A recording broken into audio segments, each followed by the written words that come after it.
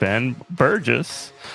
He is the author of Canceling Comedians While the World Burns, which is a book that is comes out, I believe you said the day was May 1st. Yep. May Day, which is a very good and exciting day to release your book. And then he's also the author of Give Them an Argument, Logic for the Left. And he's also got a show of the same name. Ben, how you doing? I am. I'm pretty good. I have, I've gotten my two doses of Pfizer, so there's like the 5G is in my blood now. It feels good. It feels invigorating. Oh, your Pfizer? Okay, the show's over. This is done. Moderna gang all the way. I'm kidding, obviously, but yeah, man, that's awesome that that you're vaxxed up and you're ready to go. Yeah, it's a tolerant show. You can be Pfizer or Moderna. I mean, obviously, J&J freaks, need not apply. Right. Yeah, exactly. Yeah, we can't let these these little things like vaccine type divide the left, if you know what I mean. So you got a brand new book out called Canceling Comedian While the World Burns. You want to talk a little bit about what inspired putting this thing together? I was able to read a little bit of it and gotten the sort of sense, the gist of the first couple of chapters. But what was the inspiration and what are we talking about here? Yeah, so I mean, the book is basically inspired by my immense frustration with a lot of things about the contemporary left that I think are really counterproductive. That are ways that people do things that seem to be almost designed to make it harder for us to appeal to the broadest possible base of people who might otherwise be won over by our platform. And I don't want to suggest that if we got our act together, then that would we can will ourselves into like immediate victory or anything. There are much larger factors here. But I think that the part of it that is under our control, we should be attentive to that. If there are things that we're doing that make us less appealing, that seem to indicate that that we're doing things wrong, then we should cut it out. And so I think a lot of that has to do with a certain kind of moralistic approach to politics that seems to me to be much less about a project to convince as many people as you can possibly convince to get together with you, whatever you might disagree on for a larger project to change in the world, and seems to me to be much more about sort of signaling your individual moral commitment to opposition to the injustices of the world around you, and to interrogating other people's individual moral commitment. And ultimately, I'm with Adolph Reed, who I remember said once on this subject, one of the times he was interviewed on TMBS, this is just too Protestant of a way of approaching politics. It seems to be all about figuring out who's going to heaven and who's going to hell, and that shouldn't be the point.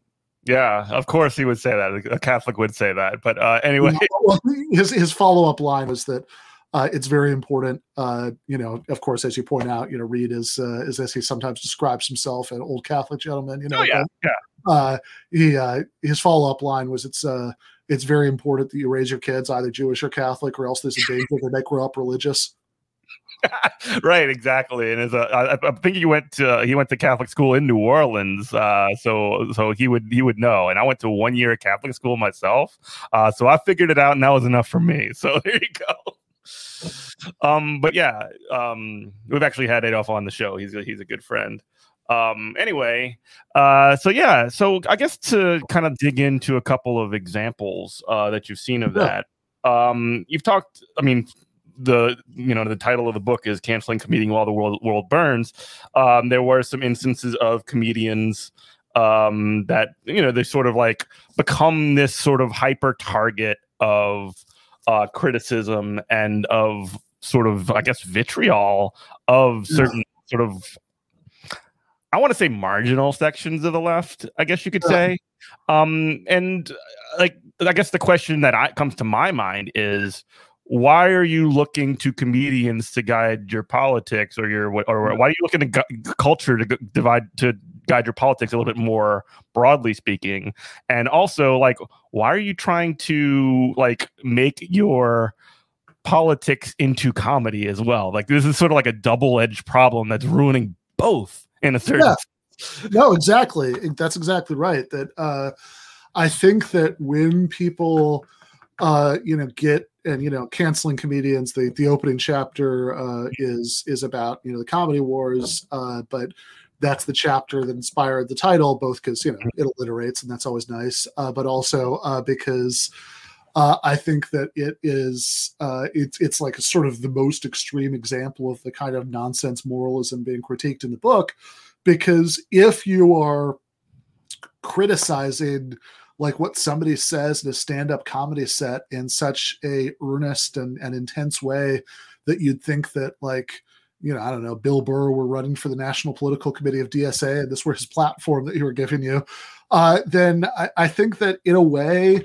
that's the flip side of the same disease that led so many liberals in whatever that was, like 8 years ago, to follow Jon Stewart to Washington, D.C. to march in the rally to restore sanity. What a great day that was for all of us. Well, that's when we restored sanity. Like, can you imagine how bad the last 8 years would have been if we hadn't restored sanity? I mean, my God. And of course, of course, the Stewart rally to restore sanity thing was asinine. It was just the most vacuous kind of centrism. But I think the larger question is, why were all of these people going to a political rally because a comedian told them to? There's something really weird about that. And I think it's the same weird thing that's inspiring people to, like, say there's some, like, Dave Chappelle, makes a joke and in one of his specials about transracialism, basically, whether you can identify as a race that doesn't line up with your parentage, and I seriously doubt that Chappelle himself has like a worked out position on that issue, because like he's a comedian. I mean, I don't. That's not really what comedy is for. Right. Is having like earnest, well worked out positions that you then argue for. That would just make it a polemical essay and not a comedy set. But like but what he was doing there is he's exploring the ambiguities of hot button issues and sort of exploring the uncomfortable boundaries of how we feel about different things and how they don't quite seem to fit together sometimes, for the purposes of finding humor in the ambiguity, which is what comedy should do. And when you say, oh my God, Dave Chappelle is transphobic trash, he's the worst person ever, it seems to me that that you are displaying the same assumption made when you think that, like, Jon Stewart is the vanguard of your movement, which is that in both cases, you're assigning this tremendous political importance to comedy that doesn't really make sense. Like, why would comedy have that kind of political role in the first place? Like, what do you think it has what do you think it even has the potential to do? So, like, my two objections to this are, one, just on a cultural level, just as somebody who enjoys comedy, like, I think that, as you said, trying to merge politics and comedy is terrible for comedy. It leads to, like, this sort of insufferable, Hannah Gatsby kind of like clapter stuff, which is which is seems to be more designed to, to inspire, oh my God, that's so brave, than to actually, make people laugh. And also, I should say, it inspires plenty of equally insufferable anti-woke comedy. That, like, in fact, a lot of good comedy now, like people who really are very talented, you have to like sit through 10 minutes of tedious, predictable, nobody can make a joke anymore material. Oh my God. Before you get to so unbearable too. I hate when people say that stuff. Before you get to the good stuff. So it's bad for comedy, and it's also bad for politics because this ultimately reflects this kind of liberal vision of how political change works. It's like it's like the way, if you watch Aaron Sorkin's Into the West Wing, which I'm tempted to say that I wouldn't recommend, but I guess I would recommend, like, just as a sort of window into the liberal mind. Yeah, constructive. Yeah. and you can stomach it. What's that? If you can stomach it, that is. I mean, yeah.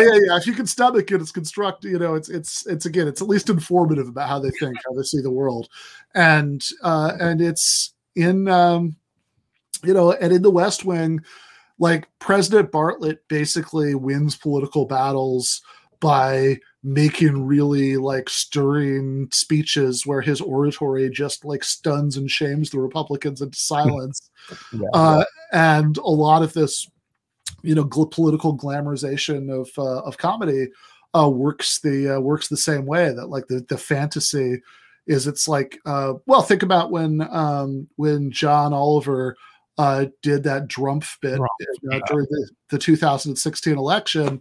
And, like, the way, like, how excited liberals got about John Oliver's Drumpf segment, and how many of them insisted on got him. Yeah, exactly. It's like, oh, now he'll be so ashamed by this because we owned him so hard that he's just going to have to, like, drop out of the race and, like, crawl back under, crawl back into the hole that, he came from. And it's like, no, nobody cares. Because that's not how it works. I mean, the whole fantasy is basically that it's gonna, that, like, the comedian, or in the sort of more humorless versions of the fantasy, like President Bartlett, or like the good night and good luck thing, that's, have you at last no decency, sir? Like in all of the versions of the fantasy, it's like the problem is that somebody hasn't just, like, had, like, a really good line yet. Yeah. And I guess I'd like to be a materialist and think that it's more plausible to think that that political change reflects material conditions, the balance of forces on the ground, and not who has really, really good zingers. Like, I don't, like, it's very tempting to think, like, there's this deeply ingrained idea that, like, the comedian can be like the canary in the coal mine. They'll be like the court jester who's the only one who can get away with telling the king, that the peasants are starving. But, like, the thing is, speaking truth to power is actually pretty worthless. Power knows the truth; they don't care. Yeah. And, like, another part of that, like, especially with the Sorkin thing, is that there's this assumption of shame, like, assumption that if, like, if you make, like, Donald Trump or whatever, or, like, Mitch McConnell, the, like, most soulless man on the history that I've seen in my entire life, like, if you just make him feel bad enough, he'll just stop doing evil things and start doing nice things and make, rainbows and unicorns and that whole thing. Yeah. Sort of like, if these people were capable of shame, they wouldn't have managed to climb over all the other people they had to climb over to get to these positions in the first place. Lack of shame is a prerequisite for the position that they hold. I do want to, like, sort of touch on, like, I guess maybe to just drive the conversation a little bit forward in terms of, like, you're not saying that you cannot have something like political comedy either. Like David Feldman, who you're talking, like, we were just talking about before on show, he does, like, fairly explicitly political comedy, wouldn't you say? And, like, that is something that can be done. However, like, he knows and he understands that he's not leading a movement with that comedy. He's just, I don't know. I guess want to talk a little bit about that, or maybe kind of. Sure, yeah. So, I mean, David Feldman is somebody I'm a big fan of. He's, like, yeah, Michael Brooks introduced me to him like the morning after the first time I was on TMBS in person, and I've been on his show like most weeks since then in the last couple of years, um, and he's actually somebody I bring up in the comedy chapter of the book as somebody who knows how to tell a joke that will offend you but also make you laugh. Right. And I think, oh my God, yeah, I love the somebody in the chat brings up the lefty from way back. Oh my God, yeah, what a great bit! All-time classic David Feldman bit. Yeah, and also I should say, like, as somebody who was a teenager in the late '90s, and when Howard Stern was a much bigger deal. The fact that another one of Feldman's very regular guests was Jackie, which who was Stern's main writer back then. Is the fact that I would regularly share a billing with this guy is something that would have made 17-year-old Ben very happy. But but yeah, I don't in the nostalgia spot, right? yeah, totally. But I mean, I don't think there's anything wrong, with having political comedy. Like you can mine politics for comedic material. And that's fine. I will say, actually, I think David's an interesting example because, he does, cross those streams, but also like most of his political material, like most of his political commentary is actually pretty earnest. Like he'll do a bit sometimes, but I mean, usually he's deadly serious and he's not really doing comedy in that part.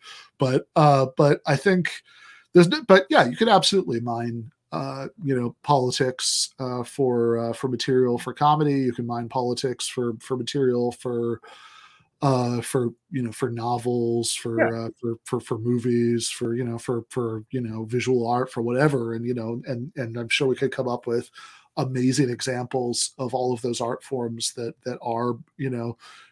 are drawn from the political concerns of the artists. But I would make a distinction between that and thinking that the comedy or the novel or whatever is itself a tool of political change. That I think there's a distinction between those two things. That you think like, okay, are you going to every look? I mean, every movement needs marching songs. It's good that somebody's writing them, but you also don't want to have your primary way of thinking about and critiquing music to be, okay, what's the politics of this? What's the politics of this? Because for one thing, that's going to make, I mean, like for lousy art criticism, because people, if you're primarily concerned with the political valence of a comedy special or an album or a novel, then that's going to lead you often, I think, to being like really like literalistic. Yeah, word about how you interpret it, because you're constantly looking for a message that, and oftentimes even the best of these things, even when they are drawn from the political concerns of the creator, are a little ambiguous, right? Because I think art tends to be like that. Mm-hmm. And then also, like, again, I just don't think this is a particularly good theory of change. I mean, this is almost like left Breitbartism. I remember Andrew Breitbart, one of his famous sayings was that politics is downstream from culture. And I would say, no, it's not, right? Like it's like if anything, more often it's more true the other way around, that, like the culture is downstream from politics, that you have, that once the material conditions change, once the political institutions change, the sort of culture society tends to produce is different. Yeah, it's a reflection of essentially the conditions that are on the ground. That's what culture is, right? That's what sort of culture sort of becomes. Let me just pause for station ID real quick. You're listening to WHIV-LP New Orleans 102.3. This is Good Morning Comrade. We have on the show the author of the book Canceling Comedians While the World Burns, a critique of the contemporary left. On the program, Ben Burgess. we are talking a little bit about specifically about comedy and sort of how that how the sort of interplay and the question of like, or the sort of orientation, the Breitbartian like culture. I'm sorry, politics is downstream of culture, and we're sort of saying no. It's sort of the opposite, right? That culture is a reflection of our conditions in our politics and our the way that things are. And I did want to get into one more specific, and it's sort of become like, I don't know why people care so much about Joe Rogan, but like he is just like viewed as either like the like regular working man's like comedian or whatever, or like Satan himself who like hates all trans people or whatever. And I'm just sort of like, why you give a shit about Joe Rogan? Yeah. And it's the Joe Rogan thing. I find particularly frustrating because it's not that you can't find examples of Joe Rogan saying stupid shit. He certainly has. I mean, he's we're talking about somebody who's put out, I don't know, thousands of hours of podcasting by his own admission. Quite a bit of it by his own admission while high. He's said some dumb things, and he's also not somebody who is really fixated on politics. I think he cares at least as much about like he's at least as interested in psychedelics and mixed martial arts and like half dozen other subjects. Yeah. Like it calls him an ape half the time. As he is in politics. I mean, like if you add up all of the political guests that he's had over the years, I mean, it's a bunch because he's been doing this like 20 times a week for the last 200 years. But it's like it's a fraction of the actors and comedians and martial artists who've been on the show. And so I think that I think Rogan is, I think there's a sense in which he's, and I don't want to exaggerate this because I think he's definitely represents a very specific type of guy, right? But like he's, but the sense in which he's kind of an everyman is that he's kind of all over the place. He's a little confused, because he's not a political obsessive like we are. He's somebody who, what's that? He's just vibing. Yeah, exactly. He's just vibing. So like he has, he has some very progressive takes on some issues and some very reactionary takes sometimes. He's definitely too interested in conspiracy theories for my tastes. He has a massive tendency to nod along with whatever his guest is saying, and so. Which is part of his appeal, that he's so amiable. If he's got, if he's got Brett Weinstein on, he'll nod along to everything, Brett Weinstein says. If he's got Cordell West on, he'll nod along to everything, that Cordell West says. Mm-hmm. And I think that like a lot of people who aren't political obsessives, that doesn't mean he doesn't have like political instincts or political reactions to things. It just means that he hasn't spent enough time thinking about it for those instincts and reactions to cohere together into any kind of internally consistent worldview, which guess what? Like most people. That's most people. Most people haven't done that because most people don't spend as much time thinking about this stuff as we do, or as any of like the libertarians I argue with do, or whatever, right? So I think that like what really bothered me about this, I guess a little over a year ago, when Joe Rogan kind of sort of endorsed Bernie Sanders. He did it in a very Joe Roganish way. He was like, yeah, man, I think I'll probably vote for Bernie Sanders. I like that dude, okay, this is the most popular podcaster on the face of the planet. He has a vast audience of not super political listeners. And he says he's going to vote for you, and that unless you're completely like criminally incompetent at running a campaign, of course you're going to like trumpet that to the four corners of the earth if you possibly can, because it's incredibly useful. He has this giant audience of people who like him, so that endorsement from him is great. He has it's also proof of concept if you're trying to show that like you can appeal to people who wouldn't necessarily, vote for, just any random Democrat.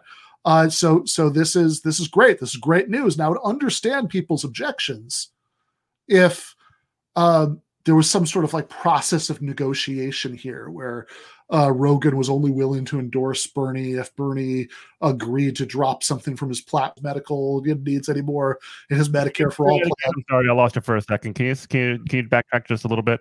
Oh, sure. I was saying that like I would understand the objection if the Rogan endorsement of Sanders had come about as some sort of process of like negotiation where, Bernie had to drop something from his platform in exchange for, Rogan's endorsement, like, he's going to agree to drop like, funding trans people's, medical needs from his Medicare for all, plan in exchange for Rogan's endorsement.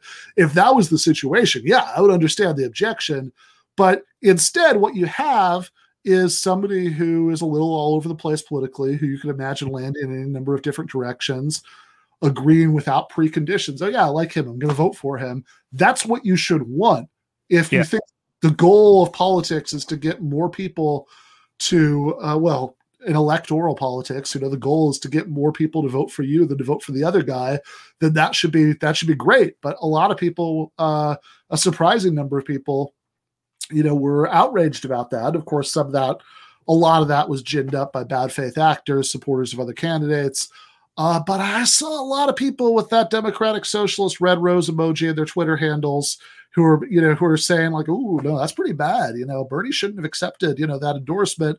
And that strikes me as indicating a view of politics that is much more about taking a sort of symbolic moral stand than about trying to change the world. And that's, I think, the thing that all the things I'm criticizing the book have in common.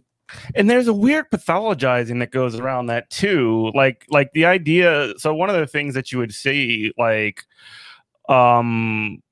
people say, and this is Twitter, and I'm stupid for going on Twitter, but you and I both know that, no matter how many times you get out, it pulls you back in. But one of the things you sort of see on Twitter is that like folks will say that, oh, well, this says something negative about Bernie. It says that he appeals to these kind of people, and why isn't he denouncing like Joe Rogan's transphobia, which, or like that? It's very sort of I don't know. It's almost like if you accept if somebody says something nice about you, then they're essentially like you have to take on every single part of that person, otherwise like you're agree with them 100%. It's very like it doesn't make any sense to me. No, it doesn't make any sense, especially because like again, most people are not do not have pristine views that we would love. In every aspect. I mean, like go maybe not right now, if you haven't gotten your second vaccine dose yet, but once you do, go out and talk. Just talk to your neighbors, talk to your coworkers. Talk to the next guy who's driving an Uber that you're in, and I think you will find out very quickly that the vast majority of people, and I'm not saying this in some way where I think like I've got because this is always like what people will accuse. Yeah, why are you appealing to racists? Yeah. Like it's not like I'm saying that like, oh, everybody out there, like the whole working class is made up of like white men in hard hats and Norman Rockwell paintings who are, who have really like socially reactionary views. That's not what I'm saying. Yeah. I'm saying that most people like have eclectic mixtures of views about different topics because most people aren't political obsessives. So to the extent that they have views, like they don't quite all cohere together. And so it's not that everybody has the same bad views. It's just that everybody has a few bad views here and there, right? That they and the point surely should be to try to one, appeal to as many people as possible, to fight for the things that, even if they have bad views about other subjects, if they can at least agree, that's like, oh yeah, we should have healthcare, right? That you can at least get them to fight for that. And two, sure, to the extent that they have bad views, you want to persuade them to not have those bad views anymore. But my question would be, what do you think is going to be a more effective means of persuasion? Excommunicating anybody who has a bad view about anything and denouncing them and then refusing to have anything to do with them and shunning them? Is that going to be the best way? Or maybe is the best way to be friendly and welcoming and then once you communicated that you basically like them and you see them as being on your side, then you can work on the rest of it. Like I always think about, I've seen this movie, Madawan. Not familiar. It's from I think it's from the 1980s. James Earl Jones is in it. I'm bad with actors. I can't list off everybody else, but I definitely knew him. But you really get into the movies. They're the characters. They're not the actors anymore. Yeah. That's my excuse. I'm just. It's not that I just have a globally terrible memory for names.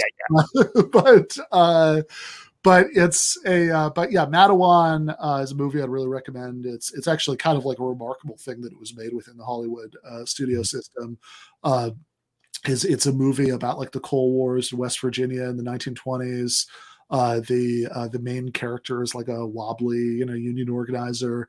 It's awesome. But it also correctly portrays the process by which, this is historically, I think pretty accurate. There were all of these as some of these coal strikes were being organized, there was all this friction over oh, hey, here's this all white backwoods, coal town, and they brought in some black people to work as scabs, but we think we can get them to walk off and join us. Oh crap, do we really have to let black people in the union? I really don't want to do that. Right. Now, we kind of have to, or we're not going to win, right? And then you even see some of the black miners be oh, I don't like the fact that they're Italians in the union. Is that it's no, Italian discrimination. Yeah. I like that this is the second Sopranos reference you've dropped so far in this episode. After Silvia Dante doing Michael Corleone said, I thought I was out, and they but I think oftentimes, this sounds cheesy, but one of the best ways historically to get people to get over dumb attitudes and petty forms of prejudice is to show them that they're going to benefit from working together with people in some kind of common effort, that they have common enemies, and once you sort of do that pragmatically and you're engaged in a common project, then oftentimes, not completely, it's not perfect, but oftentimes you just get over it. Yeah, you literally learn through the struggle. You learn by force of working with people that, oh, actually the enemy isn't my brother who's black over here, or, a sister who's trans over there, or whatever. The enemy's capital and the enemy's the boss. That is exactly right. Let me pause for station ID real quick and we'll continue. You are listening to WHIV LP New Orleans 102.3. This is Good Morning Comrade. We have Ben Burgess on the show. Canceling Comedians While the World Burns is the book that he has coming out May 1st. You can get more information about that at your website. You have a website, Ben? I do. It is benburgess.com. So that's the one-stop shop. You can get links to everything else from there. Cool. And so yeah, those to kind of sort of continue on that point, there has been a certain amount of G Wolf in chat says, disclaimer, this method doesn't work with your family. Well, you just gotta work on them the hardest and the longest. Go ahead, Ben. Yeah. I mean, I will say this.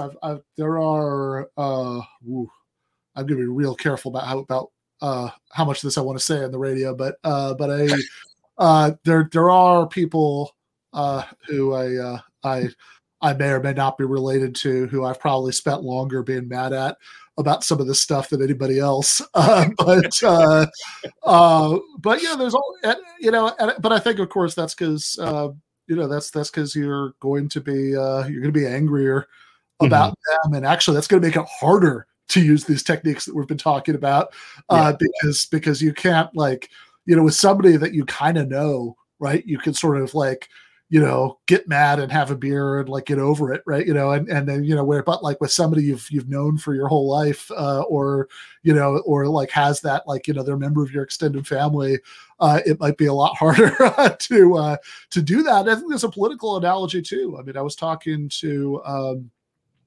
little while ago.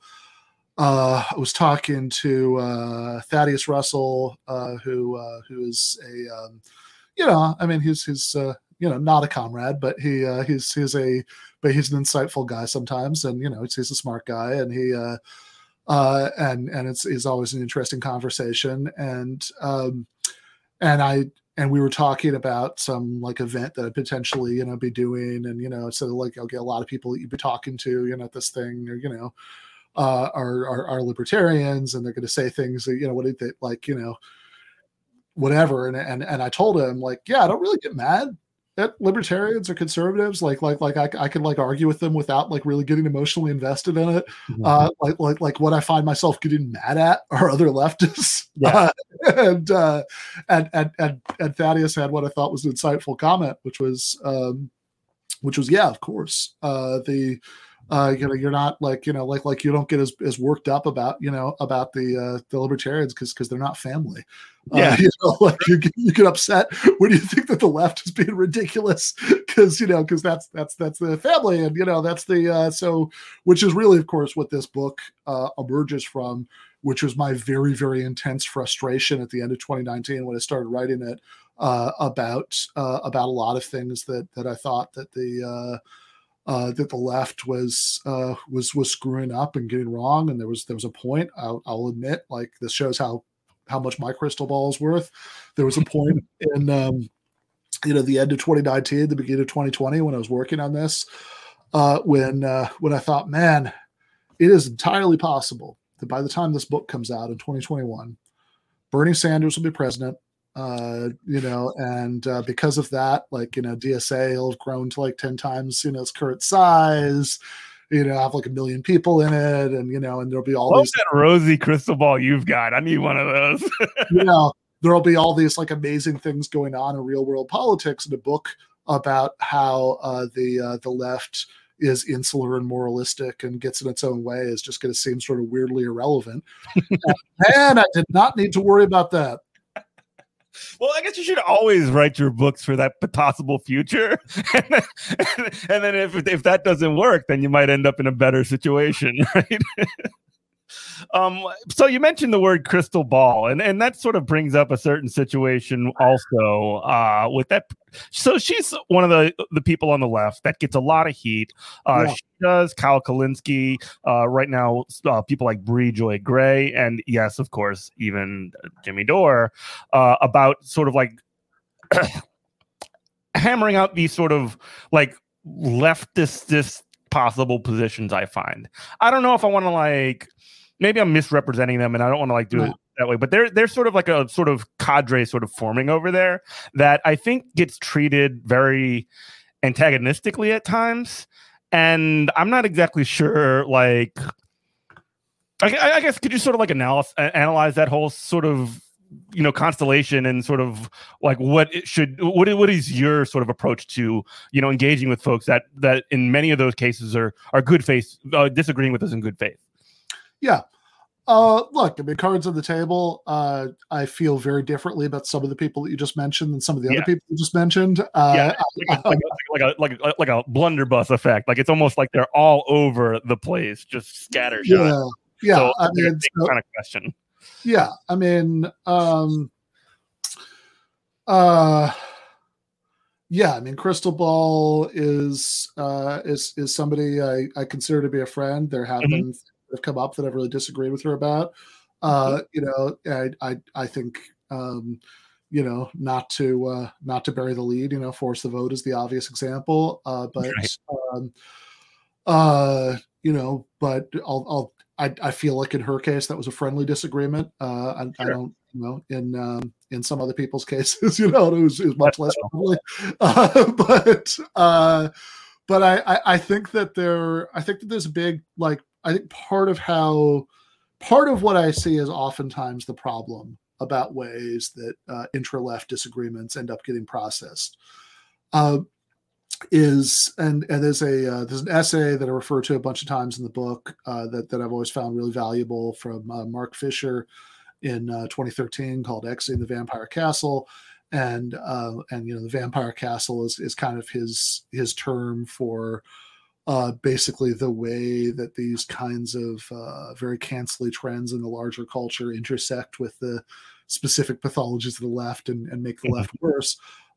And there's a point in that essay where he talks about like the laws of the vampire castle, and one of them is always essentialized. And what he means by that is that there's always this jump from Jeff has a bad take to Jeff is literal garbage. Right. Right. That like it's always it's always that like it's not just that like you think something that is wrong. Mhm. It's that you're thinking that thing that is wrong reveals that your soul is corrupt. Mhm. And, It's and signaling again, right? yeah, exactly. And I think that's just like a really bad way to that's a really bad way to operate. I think that we have to be able to make distinctions, and obviously I'm not talking about, like, I'm not suggesting that we have like, civil friendly disagreements with Jeff Bezos, like I think you can, uh, I think you could make basic distinctions between friends and enemies. Yeah. Um, and I think that if you can't, uh, I think that if you can't distinguish between somebody who is basically on the same side as you, who you think is just getting it wrong in some ways, Mhm. and somebody who is basically your enemy, then I think that you're not going to be very effective. Because if you're because if you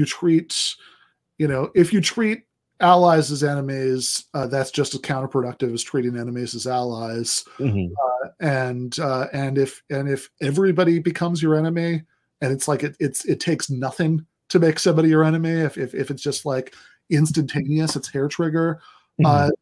uh, then you're gonna be like you're gonna put off some very unpleasant vibes, and most people are not going to want to have anything to do with you. Yeah, there's a certain complexity to the way that you're gonna like have to argue these things out, and I know one of the things that Michael Brooks used to say was that he actually talked about an emotionally intelligent, mature left, which I Exactly. think is really really important too, because like yeah, like you literally need to be able to communicate your ideas and disagree. You're not going to agree with everything that No. everybody says, and then like if you do like, and sometimes people will even like who you might erstwhile agree with will come with really really terrible positions and takes, and then I know what I do when I'm thinking I'm wrong. I double down and I get like do it even harder than I possibly like. Then I try not to do this, but it's one of those things that happens, right? And Yeah. and um, Oh, like totally. And by the way, I'm sure there are like 100 points in this discussion in the book where somebody who has a really good memory could be like, "Wait a second, Ben, haven't you done this thing that you're talking about?" And the answer is going to be like almost always, "Yeah, I have." yeah, of course, Uh, like this is because one, I'm not immune to all the psychological incentives that get people to act this way. And this is something I really see as like when like this is one of the reasons that in the book like one of the decisions I made about how to write it was that I didn't even want to, okay. So for example, one of the claims of the book is that the distinction between liberals and like radical socialists is not always as clear in practice as I would like it to be. Not in the sense that liberals are secretly socialists or something. I don't think that's true, Right. but in the sense that oftentimes people who really identify with the left are very influenced by the ways of doing things that are taken from liberalism, and that's where we get a lot of this sort of version of social justice politics that oftentimes feels like a visit from the HR department. Right. But one of the decisions that I made about how I was going to write about that is that like I wasn't going to like call anybody like a rad lib or anything like that, because I, not that I don't. You're doing the exact same thing that you're like trying to talk about, right? Yeah, because it's not that I don't think there's any truth to that critique, but like I think that the worst thing that you can do is just say, "Oh, you are essentially this thing that's bad." Right. Yeah. And so the only way of like coming back from that is just to sort of objectively apologize, for being so bad, like have like a road to Damascus conversion. And I think that when we're talking about disagreements, again, we can make reasonable friend enemy distinctions here. There are some people, who just have to be defeated. But like when we're talking about disagreements on the left, and we're talking about ways that the left often does things that are bad and pathological and counterproductive and toxic, I think the better way to approach it is that we need to do better. And I really do mean that first person plural, right? We need to do better. I have done tons of, it does not model what an emotionally intelligent left would look like. But I'd like to do better, and I'd also like to urge everybody else to do better. Yeah. Let me pause for station ID, and I want to get into one more specific on this situation that's popping up now. But you're listening to WHIV LP New Orleans 102.3. This is Good Morning Comrade. We have Ben Burgess on the show. He is the author of the book, Canceling Comedians While the World Burns, A Critique of the Contemporary Left. You can get more information on his website, benburgess.com, right? Yep. Look at me doing my homework. But anyway, on this sort of same kind of question, so I want to talk about Glenn Greenwald for a minute. And like, he's one of the people that is sort of going through like this kind of situation. I don't want to like put him as like a sub, like I don't want to put him as like an object here. He's definitely had his own share of like, a lot of the things that he's saying specifically with respect to things like trans folks and their trans folks, bisexuals, all kinds of other things. He's posting a lot of cringe right now, just to be totally completely like that's where I'm at here. But also like, at the same exact time, like this is a guy who's like literally in like large part responsible for the Snowden leaks from about 10 years ago. He's been doing like heavy investigative reporting and journalism for many, many years. Right now, he is basically responsible, not obviously he's played a part in the sort of investigations into the Lula and Lava Jato essentially operation to to discredit and disqualify and imprison Lula da Silva in Brazil. And it's sort of like there needs to be an analysis on how the left sort of engages with this, because you can't write off the good work that's being done entirely. However, how do you at the same time remain critical of the things that are potentially problematic, if you know what I mean? It's a very sort of complex that particular case, but I don't think it's unique.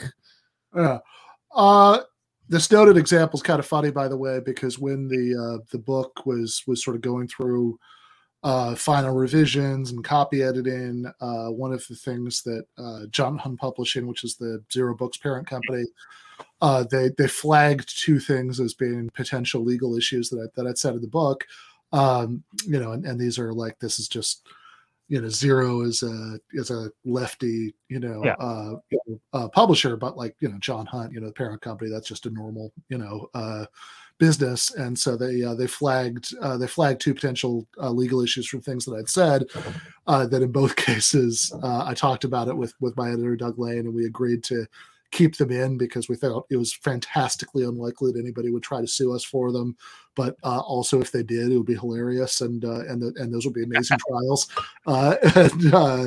And the one of them was about how the Snowden revelations showed that James Clapper, the former head of the NSA, had lied through his teeth about the mass surveillance program, which he literally did do. By the way, he like lied to Congress and like basically kind of got called out on the Congress floor by somebody like Ron Wyden, right? Yeah. but yeah, that's a verifiable fact. Yeah, it is a verifiable fact, and while we were going back and forth about it, like I brought up a bunch of examples from mainstream publications, people who are pointing this out. It's like James Clapper is not going to sue us for saying this. This is and if he did, we would win, right? And then the other one was there was I'd referred to the working conditions in Amazon warehouses as being horrific. And they were worried about that. But I would seriously, yeah, okay, yeah. But I would love it. Like they're not going to, because they're not this dumb. But yeah, I would love it if Amazon sued us about for calling their working conditions horrific, because then they'd have to actually go to court and like argue that their working conditions were not horrific. And like I would just like I think the whole discovery process, that would be amazing. But I mean, like there's articles already of drivers like peeing and pooping in bags and bottles, Yeah, and the rate of injuries is like really high, even relative to the warehousing industry. It's the constant electronic surveillance. It's horrific. But yeah, and Glenn Greenwald did like really heroic work in exposing what the NSA was doing, what Clapper was lying about, and then which was like this like crazy once in a lifetime story. And then again, a couple years ago now, he did it again, right?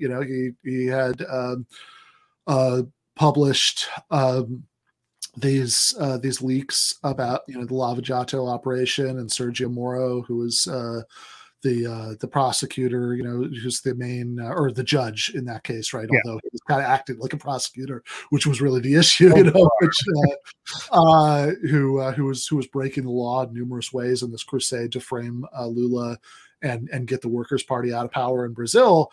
And he was the main journalist associated with obviously the guy that hit the hacker, entrusted with him with it because of the Snowden stuff. But I mean, he's also since that since they started publishing those revelations, he and his husband haven't gone anywhere that wasn't like in an armored car with armed guards, because he's in very real danger of being killed by fascists in Brazil all the time, which if we are interested in, and again, one of the main themes of the book is that I think we should be less interested in moral evaluation of individuals, than we often are. But if we are interested in the moral evaluation of individuals' business, all that buys quite a bit of goodwill. Yeah, goodwill from me.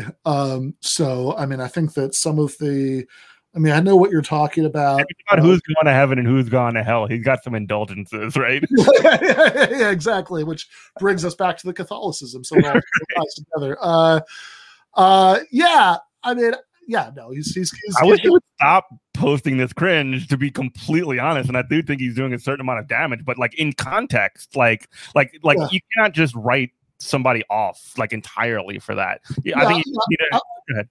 Yeah, I would also point out that so the main thing with regard to the bisexual and trans stuff that I've seen, at least, is this conversation he had with Katie Herzog and System Update, and I watched the whole thing. I mean, there's a lot there that I do not particularly feel any need as like a straight cis dude who has who would not claim to have a good sense of what it's like to belong to any of these identity categories. There's a lot of sort of stuff about, tension points within that, LGBTQ coalition that like I just don't particularly have a take on. I will say that I think that some of the clips that I've seen going around of that interview, I thought were a little misleading, because they sort of take 30 seconds, from like a 45-minute conversation, and just sort of take the 30 seconds that sound the worst. That's not to say that I don't necessarily have any disagreements with either of them about those issues. Anybody who, what matters most to me about that issue is the civil rights aspect that anti-discrimination is incredibly important. That your employer can't fire you, your landlord can't deny you housing, for being gay or trans or anything else, and the right to healthcare aspect that trans people get in. Their medical transition needs met, is a matter of the right to healthcare, which is something I care about a lot in general.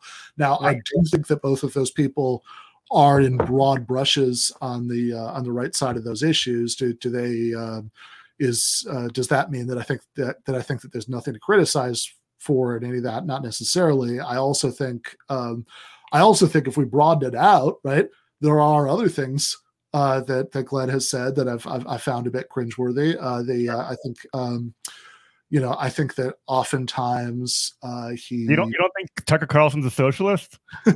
Yeah, that would be the example that would most obviously come to mind, and that's also one of those things where it's like, okay, yeah, did everybody get really excited about a 6-word clickbait headline from the Daily Caller's social media manager? Yes, they did. Right. But if you watch the whole thing that clickbait was extracted from, was what he was saying right? Absolutely not. Right? Like the even if you like watch the full discussion, beyond the clickbait headline, the whole thing, I think was quite bad. Right? I mean, I did a whole segment about why I disagreed so much with it, which is basically, and this is like a long-standing complaint, and not just with Glenn, but with a lot of other people, that like I can't stand it when people buy the hype of so-called right-wing populism, because there's no such thing.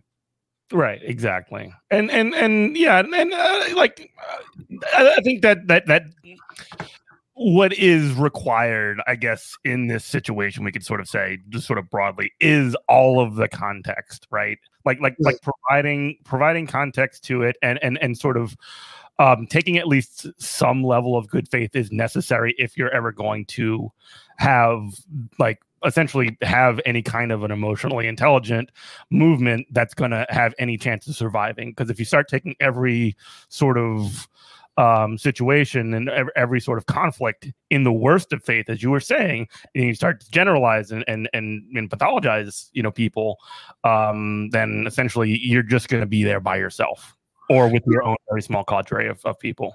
Yeah, exactly. Because I think that, look, I think if there's one person I would actually describe as literal garbage, it would be Tucker Carlson. Right, yeah. No context could save him. Yeah. I think he's a repugnant person, and if I think we might actually, frankly, I think it's entirely possible we'll start to see much more of him on, in Republican politics in general. He's got such a cult following, like he might be, I think that he's a genuinely bad and dangerous figure. And if I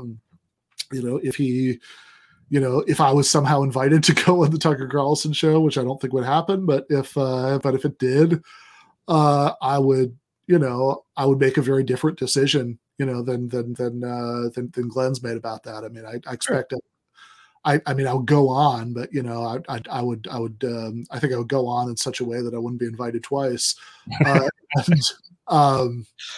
so I, and you know, and I think that some of that is contextual, Sure. because I actually think that he, because I actually think that there's part of the calculation that he might have made there, that that like he and his family actually do get some protection from again being, you know, killed by Brazilian fascists, by the fact that it would play badly on Fox News if this guy who's on there all the time, you know, was Right. murdered. But some of that's also because I think that Glenn does believe that you know, I don't think he has any like socially conservative positions or anything, but I think he believes that there's been much more realignment than there really has been, and that and that like the economic or foreign policy positions of some of these people are better than they are, and I think that that's just it's hype, you know, it's not true. It's they like the more closely you look at any of these people's positions, you know, they're awful. I mean, like they're just regular Republicans with better, you know, with different branding. Right. You know, so I really disagree with him about that. It's you know, it's possible there might be some disagreements on the other, you know, on the other issues that, you know, that you referred to earlier. I've seen, you know, like I you know, I think that the man has been wrong about several things. Sure. And I've said that when I thought it was true. On the other hand, like literally like the first day I met Michael Brooks, one of the first conversations we had was about how much we both admire Glenn Greenwald. And I'm not going to like, I'm not personally, you know, ready to decide that he is, you know, literal garbage or whatever people say on Twitter, Right. you know, based on the fact that I think that he has some bad takes, especially because he's done like genuinely heroic things, and the fact that, like, you know, Lula might, you know, be able to return to power in Brazil is as much due to him as to the work of any other of any other individual.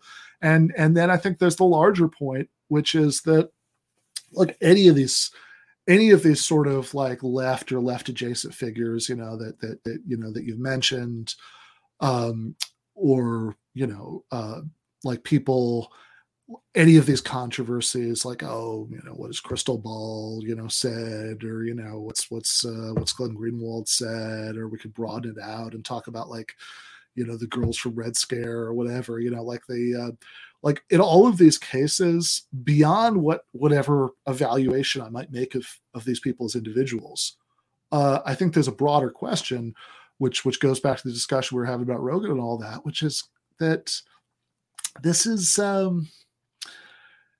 if you can't handle somebody who agrees with you about like 97% of everything, like having some bad takes, then like good luck winning over an overwhelming majority of the population to you know, to change the world. I mean, you know, this is like, I mean, forget workers, the world unite. This is like, you know, you know, the 3% of the workers of the world who are right about everything and not problematic in any way unite.